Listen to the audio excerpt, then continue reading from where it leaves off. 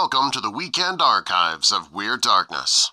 Stories and content in Weird Darkness can be disturbing for some listeners and is intended for mature audiences only. Parental discretion is strongly advised.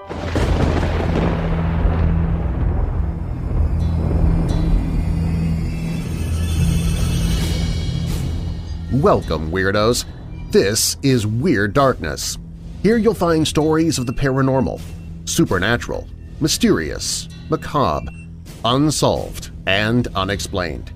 If you have a dark tale to tell, you can share it with me at WeirdDarkness.com and I might use it in a future episode. And be sure to subscribe if you've not done so already so you don't miss future episodes. And if you're already a fan of the show, please help spread the word about the podcast.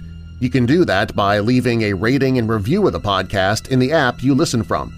And also share a link to this episode with a couple of friends and on your social media. And thanks in advance for doing so. Coming up in this episode of Weird Darkness, something a bit different. I'll be bringing you a single story. It's an original piece of fiction written by Weirdo family member Rob Funkhauser called The Daemon Wood. So, bolt your doors, lock your windows, turn off your lights, and come with me into the Weird Darkness.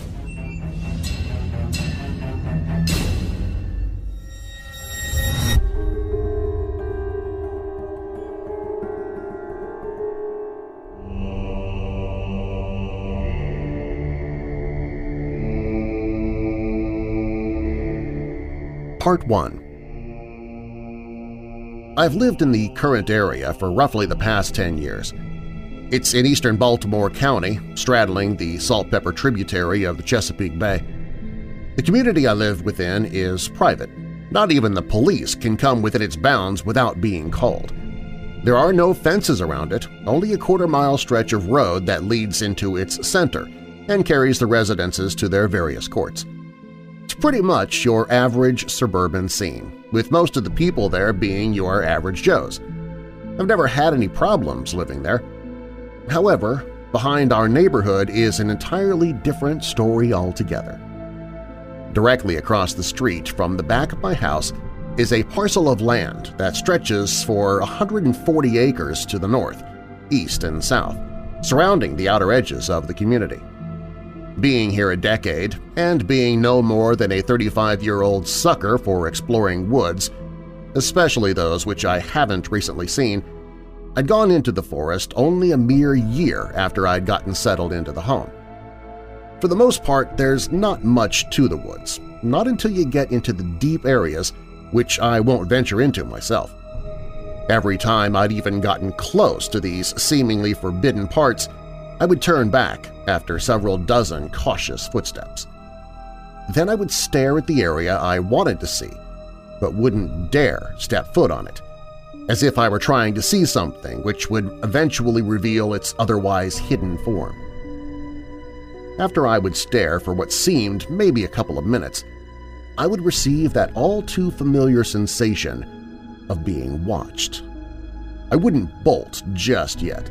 I wanted to let whatever thing I had imagined to get to notice me, that I wasn't deeply afraid of it, that I noticed its presence and I wasn't going to be intimidated, even if I was all alone. Just around the time I felt like something was getting pissed off and ramped up enough to cause harm, I would tease it with leaving, kind of like a F you, whatever you are. Then I'd make it back home where everything felt normal, safe and sound. Make no mistake about the presence I felt viewing me. Had I stayed there any longer, I felt as though it would have attached itself to me, and I wasn't about to have that. To sidetrack for a short moment, I had always believed in the paranormal/predator supernatural. It wasn't that I was actively looking for ghosts, demons, and poltergeists on any kind of basis, but I knew better than to not believe and then be sorry later on. Of course, I had seen and experienced my fair share of odd happenings, uncanny events, inexplicable actions. All of this paled in comparison to what would later years down the line I would see with my own two eyes, and yet my brain would try to neglect any and all of what had happened.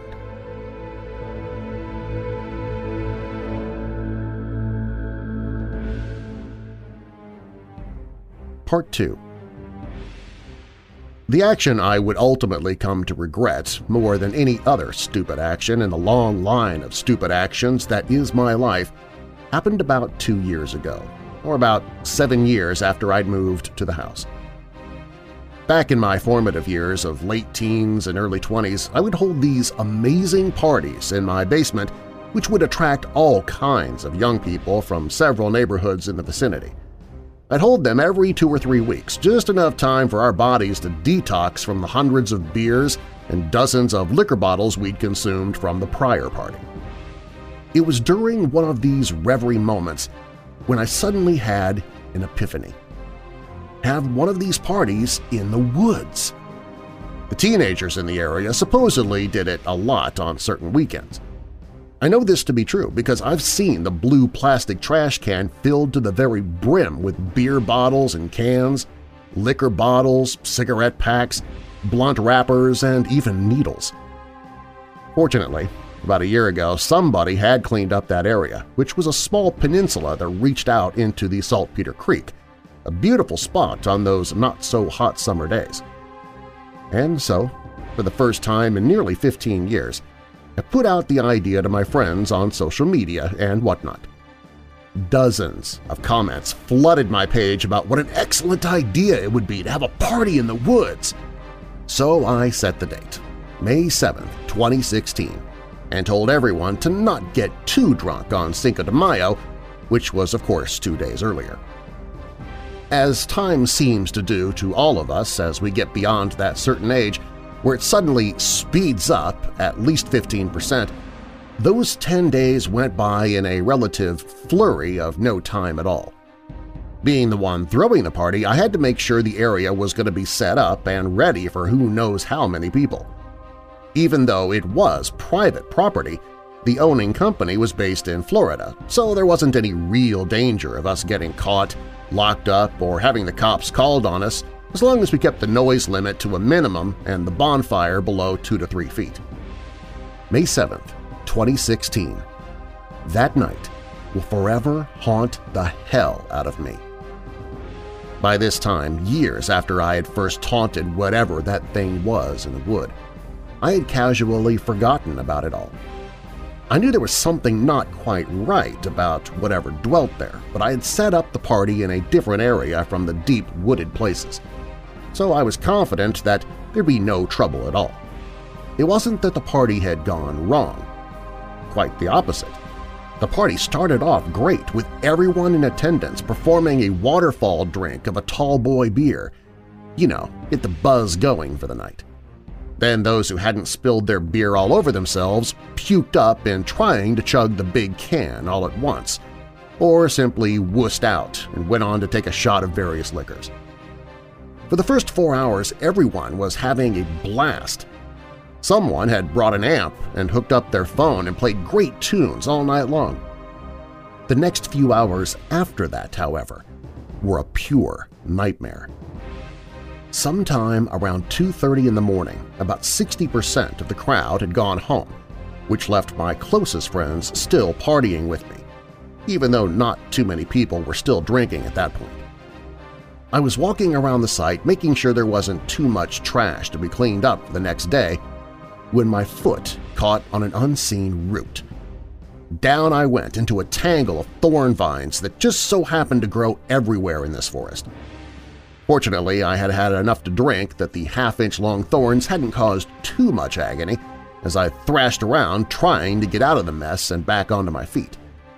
A split second later, there was an explosion from the dying fire. The flames had suddenly leapt into the night sky as if someone had tossed in a propane tank, but none of us had anything like that. We had lit the fire with paper, kindling, and some lighter fluid, and the lighter fluid had run out 2 hours ago. So there was nothing to explode in that fire, and yet it did explode all the same. I remember covering my eyes from the brightness of the 12-foot pillar of fire, felt the heat as it radiated outward and upward, and then was rolled over by the shock wave of the blast. I was out of the bush, but I stumbled as I tried to find my footing and fell down a slightly slanted hill. I kept rolling for a few seconds, then nothing. Apparently, I had struck my head on a rock that was in a shallow dip in the land and was found 10 minutes later, unconscious. Those last few sentences I had been told about after the fact. I remembered none of it except the fire erupting into the early morning sky.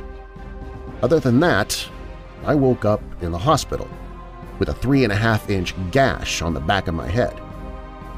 What I was told next chilled my soul and heart to their cores.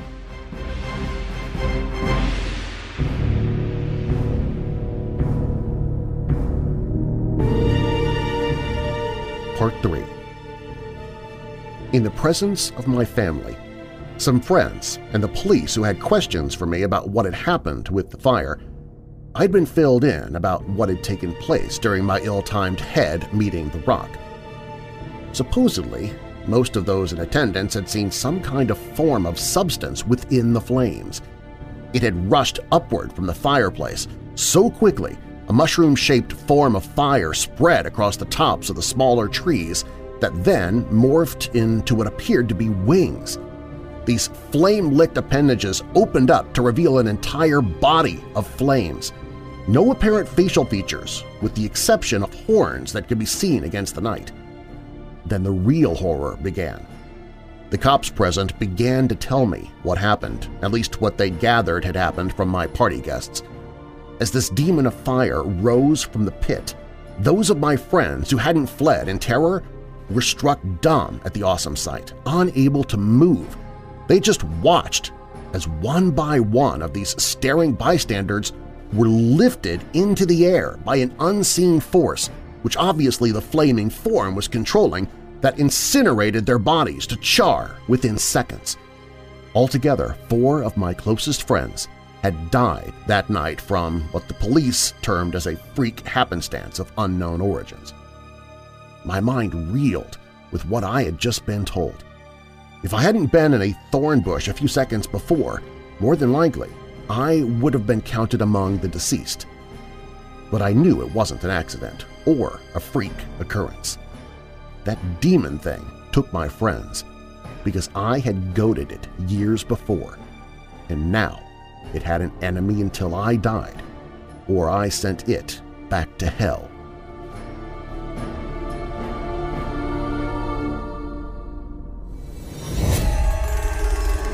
This weekend archive of Weird Darkness returns in just a moment. Most of us feel safe in our homes. We consider it to be secure, putting us at ease when we reside there. It's that feeling that makes it a home instead of just a house.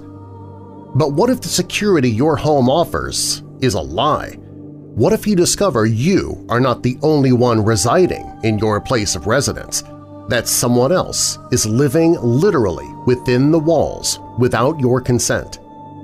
In the audiobook Murderous Minds – Stories of Real-Life Murderers That Escaped the Headlines Volume 5, you'll hear terrifying true stories from post-World War Germany to 1930s Hollywood to modern-day Massachusetts that share the fates of individuals and families who missed critical details in their homes, oversights resulting in deadly consequences.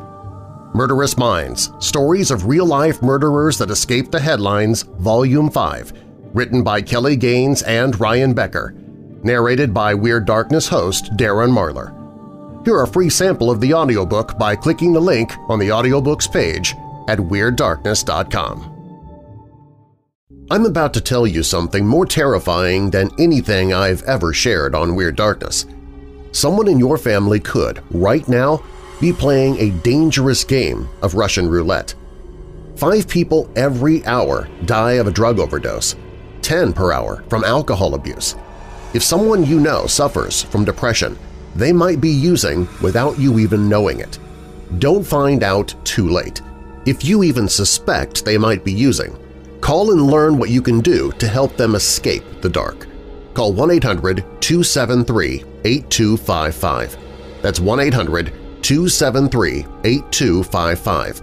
With the FMLA, that person can even take a leave of absence from their job to get help and keep their job so they can return to it. 1-800-273-8255. 1-800-273-8255.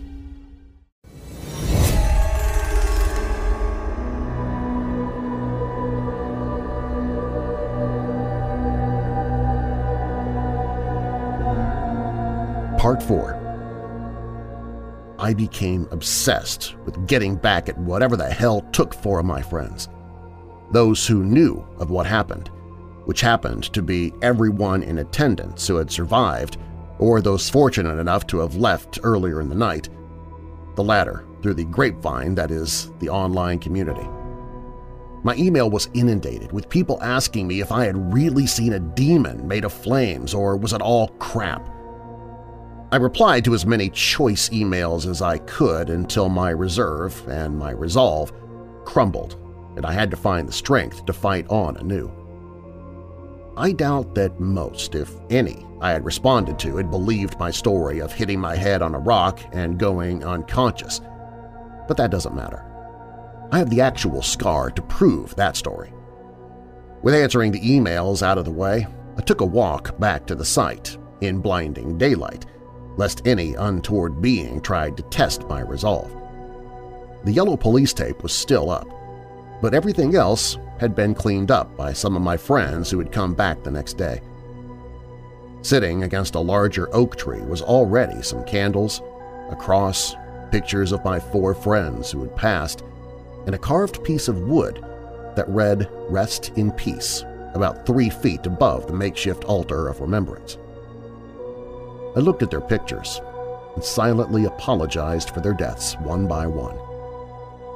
By the time I was on my last friend, my face was streaming with uncontrollable tears.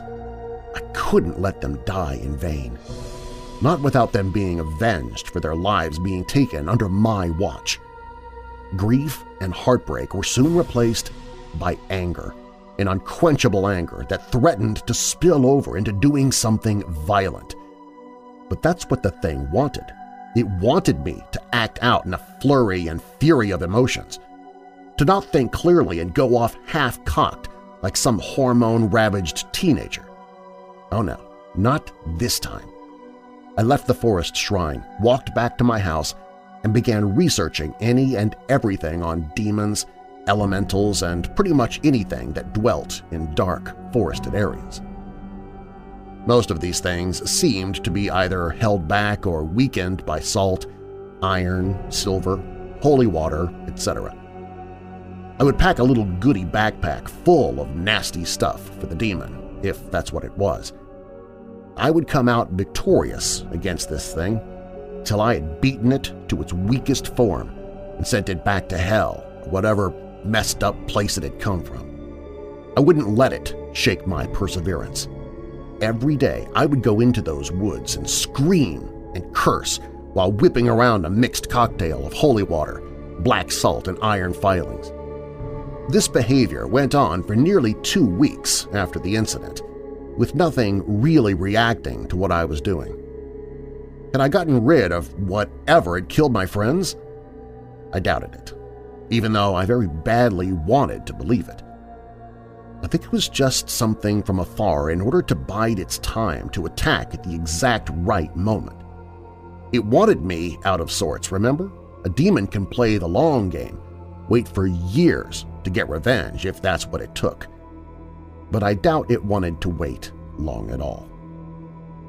On my last planned visit to the deep woods, I did my thing with the previously mentioned items and had finished up. I was about to leave when suddenly the worst grip of fear I'd ever had seized my body, stopping me in my tracks cold.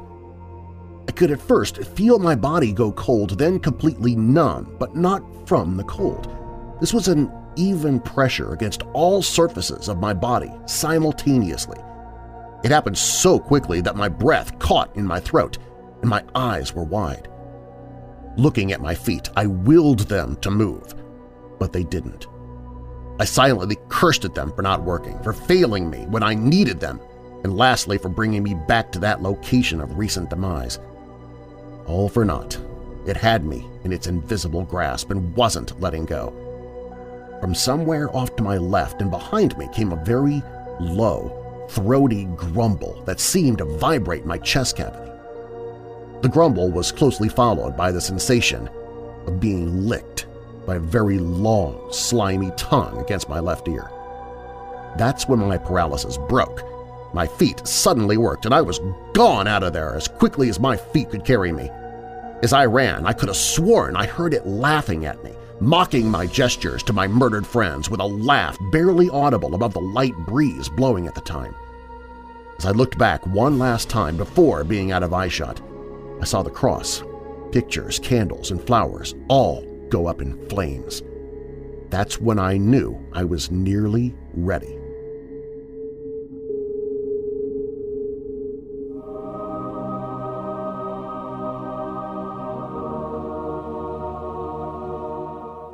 Part 5. To be honest, I'd taken a reprieve from dealing with the thing in the woods. I'd realized that I was becoming dangerously close to being obsessed, which had begun to affect many aspects of my life. I had become detached from the outside world, only going to work and then home, barely taking the care of myself I needed. I'd skip eating a couple of days at a time, the same with bathing and other personal care subjects. I wanted nothing but to get back at that coward, that murdering, thieving demon. But I had hit a dead end. There were no more things to learn about symbols, blessed holy relics, salts, herbs, oils, etc. I had tried them all in every combination imaginable, but nothing was effective. Nothing got rid of my newest enemy, and this fact alone is what inspired me to keep going. It had been a week after I'd begun searching when one of the emails I'd sent out had come back with a hit. It was the first glimmer of hope I'd felt in weeks. A friend of my mother's boyfriend, being a professor of ancient Israeli studies in Israel, had contacted me, explaining that he might have something that could help with my problem. He said that biblically King Solomon was supposedly given a ring which could control demons. He had received this ring from God himself, and it was adorned with 9 stones of certain type. Skipping over most of the blather that I couldn't keep my eyes on long enough to care, I finally found the meat and potatoes of the email. He said he believed that he'd found one of the second-generation rings, of which there were 12 for each tribe of Israel. And according to this professor, these rings were all made from a small portion of the original King Solomon ring. What I read next kick-started my heart with happiness as I read that he would loan it to me for a week in order to help me with my problem. I was ecstatic, to say the least. I could barely wait the 2 days it took to get from Israel. The professor had expressed it to me. When I opened up the solid wooden container that was inside of the large cardboard box, the ring sat beautifully in a velvet holster. Its gold content was unquestioned as I felt its heft when I picked it up to give it some scrutiny. In the ring's center was a green stone that almost seemed to glow with an inner light. The longer I held the ring, the better I felt about the next confrontation. The better I felt about myself, and my friends' deaths didn't seem like such a big concern. That's when I realized I was being affected by whatever positive energy this ring held and would soon care about nothing but the ring and its sensation. Quickly, I set the ring in its container and closed it. I had my atomic bomb equivalent of a mystical artifact, and I was more than ready to use it. I can't exactly say why my mother's boyfriend wanted to help me out so graciously by allowing me to use such a rare and archaeological gem like he did. Maybe he had once had a similar problem? Or maybe he simply could relate to my hopelessness. I suppose the reasoning behind the loan was to use it for what it was made for, banishing and controlling demons. But would it be enough? What if all 9 stones had to be on the ring in order for it to work? Would I die and be dragged to hell for trying to stop the abomination in the woods? Of course, there was always a possibility, but that was a chance I had to take. If I didn't take the stand now, This thing would keep doing whatever it had been doing for what I suspect had been a very long time, on the order of thousands of years. Well, if there's one thing I could never stand, it was a bully, and this bully was going down. It was the day after I had received the ring when I decided to take this demon down. I had my bag of tricks, the various other avenues I had tried against the thing without much success. Why? Simply put, everyone needs a backup plan when stuff goes sideways. I still doubted the ring's ability to affect the demon as greatly as it would if all the stones were on it, but I had no other choice. I had come up against this thing several times, and each time it won. Not this day. I could feel the ring's aura. Ambience, whatever it was, the sensation was growing stronger the closer I got to the spot where my friends had died. Maybe this ring would work, and I could pack this demon to hell with a big old middle finger. Suddenly, I was there at the spot. My nerves were on edge, my senses were turned up to 11, and everything around me seemed to emanate its own inner light. I looked around at the area with new eyes for the first time in nearly a decade, and I could feel the inherent goodness of nature all around me. Think of it as pins and needles being gently electrified but 100 times stronger.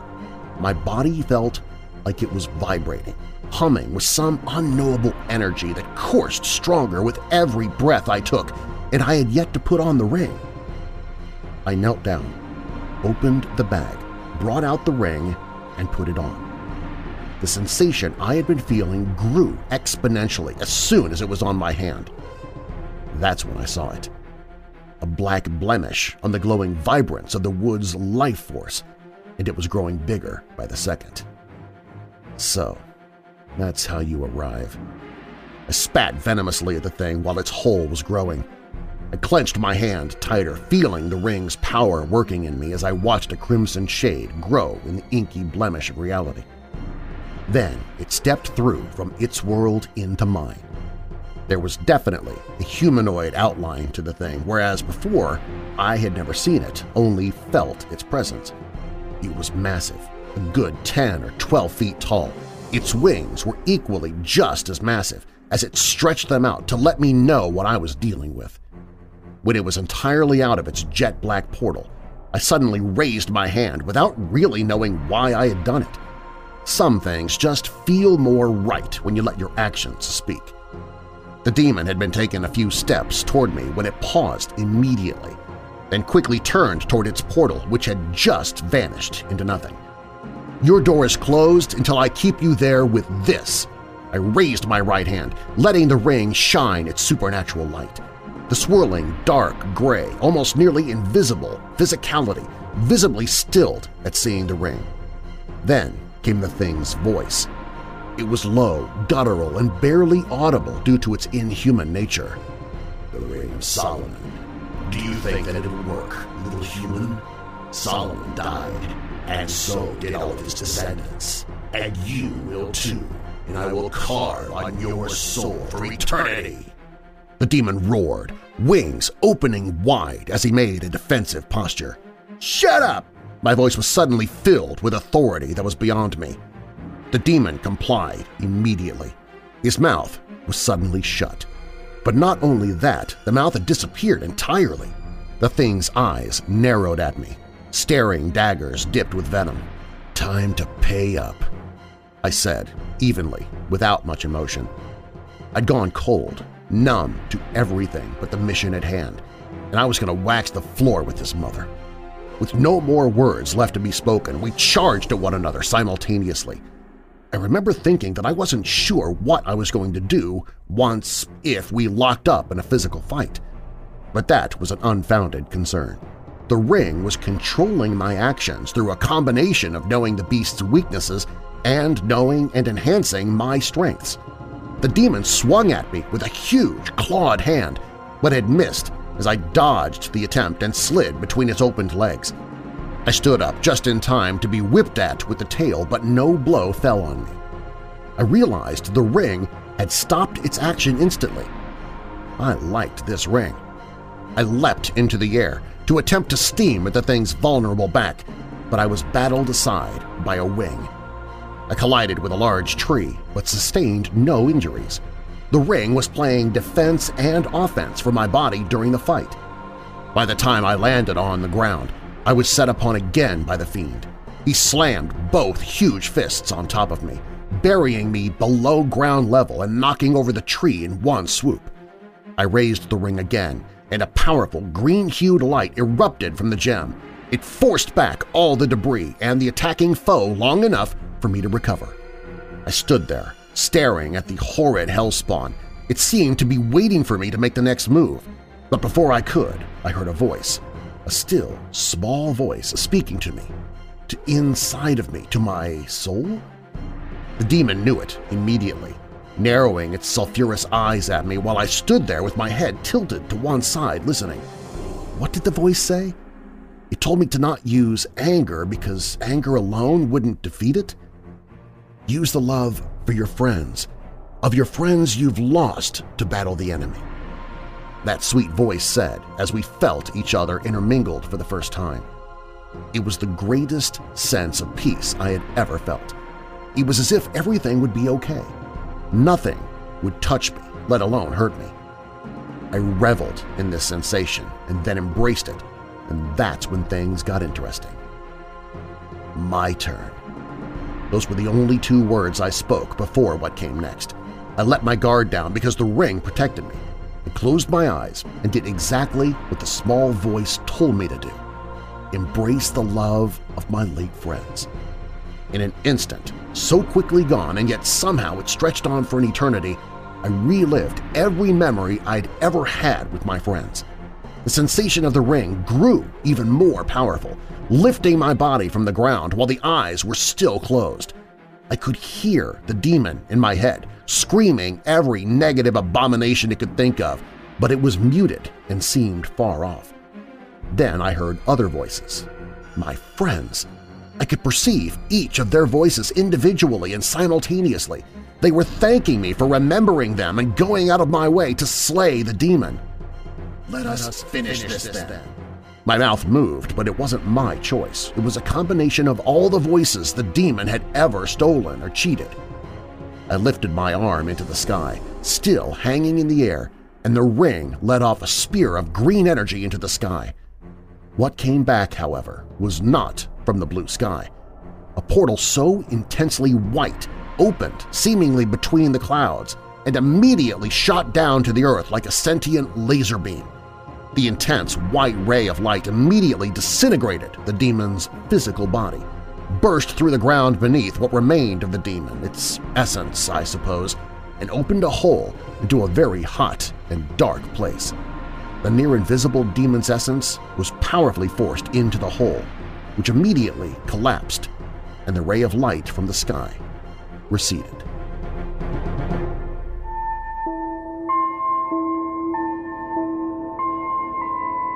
Epilogue.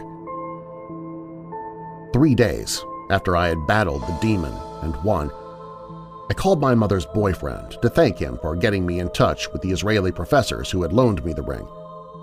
He had the oddest reaction ever when I told him this. I don't know anyone in Israel. I'd never known him to be a practical joker, but I had laughed then.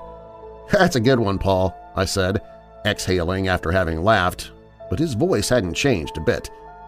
I'm serious, I've never known anyone in Israel. Wait, then what about the email from you and the professor? I only received them last week. I'm sorry, Greg, he said. I really don't have any idea what you're talking about. And an email? I had the internet service cut off a year ago at my house, and I've never had an email address. My mind reeled at what he told me. If he hadn't sent an email or received one, then how on earth did I receive them? And where did the ring come from? If not sent by a professor somewhere in Israel. I looked at the black box that contained the ring, which was sitting on my desk ready to be sent back. I could see a little sliver of its green light seeping out of the cracks of the box, and then it faded. I hung up without another word to my mother's boyfriend.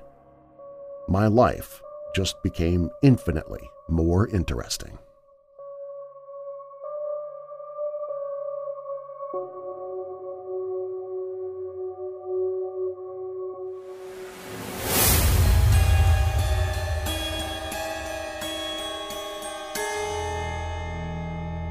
If you liked this episode, please share a link to the episode with a couple of friends and leave a rating and review of the show in the podcast app you're using right now. I might read your review here in the podcast. Santi and Maya said, "Heard so many other podcasts. This by far is the best one. I've always loved scary stories, but you go over and beyond. Thank you." KE919 from Canada says, "I love this podcast. I've been looking for a horror fiction podcast to binge on after catching up on No Sleep, and until now I had yet to find one that stood up to it. Darren's voice is so enjoyable to listen to, and the background music is great and never distracting from the story. From a discerning horror lover, well done and keep up the fantastic work." Thank you to both of you for the ratings and reviews. I really appreciate that. Do you have a dark tale to tell? You can share your story at WeirdDarkness.com. The Daemon Wood was written by Rob Funkhauser and was submitted directly to WeirdDarkness.com. Music provided by Midnight Syndicate and Shadows Symphony. You can find links to both of them in the show notes.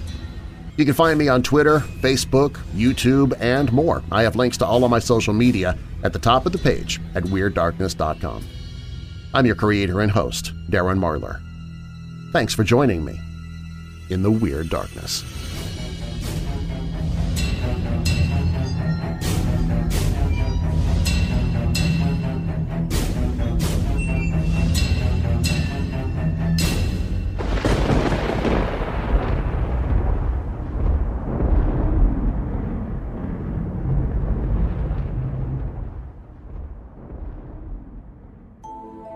Hey Weirdos! So the folks at MyPillow, they said, "Hey Darren, can you try out a MyPillow and let us know what you think?" Well, I was skeptical. I mean, it's a pillow, right? Well, what did I have to lose, though? Well, I'll tell you what I lost. I lost interrupted sleep. Yeah, no more folding the pillow in half, no more flat, lifeless pillows, no more using two pillows to get comfortable each night. The MyPillow changed the way I sleep, really. So I'm letting you know about it. You need MyPillow. Well, not my actual pillow, but you need a MyPillow of your own. It stays cool all night. No more waking up at 3 a.m. to flip to the cool side of the pillow. You do that? I used to do it all the time. It also keeps its shape. You're not reshaping your pillow in the middle of the night. And it comes with a 60-day money-back guarantee.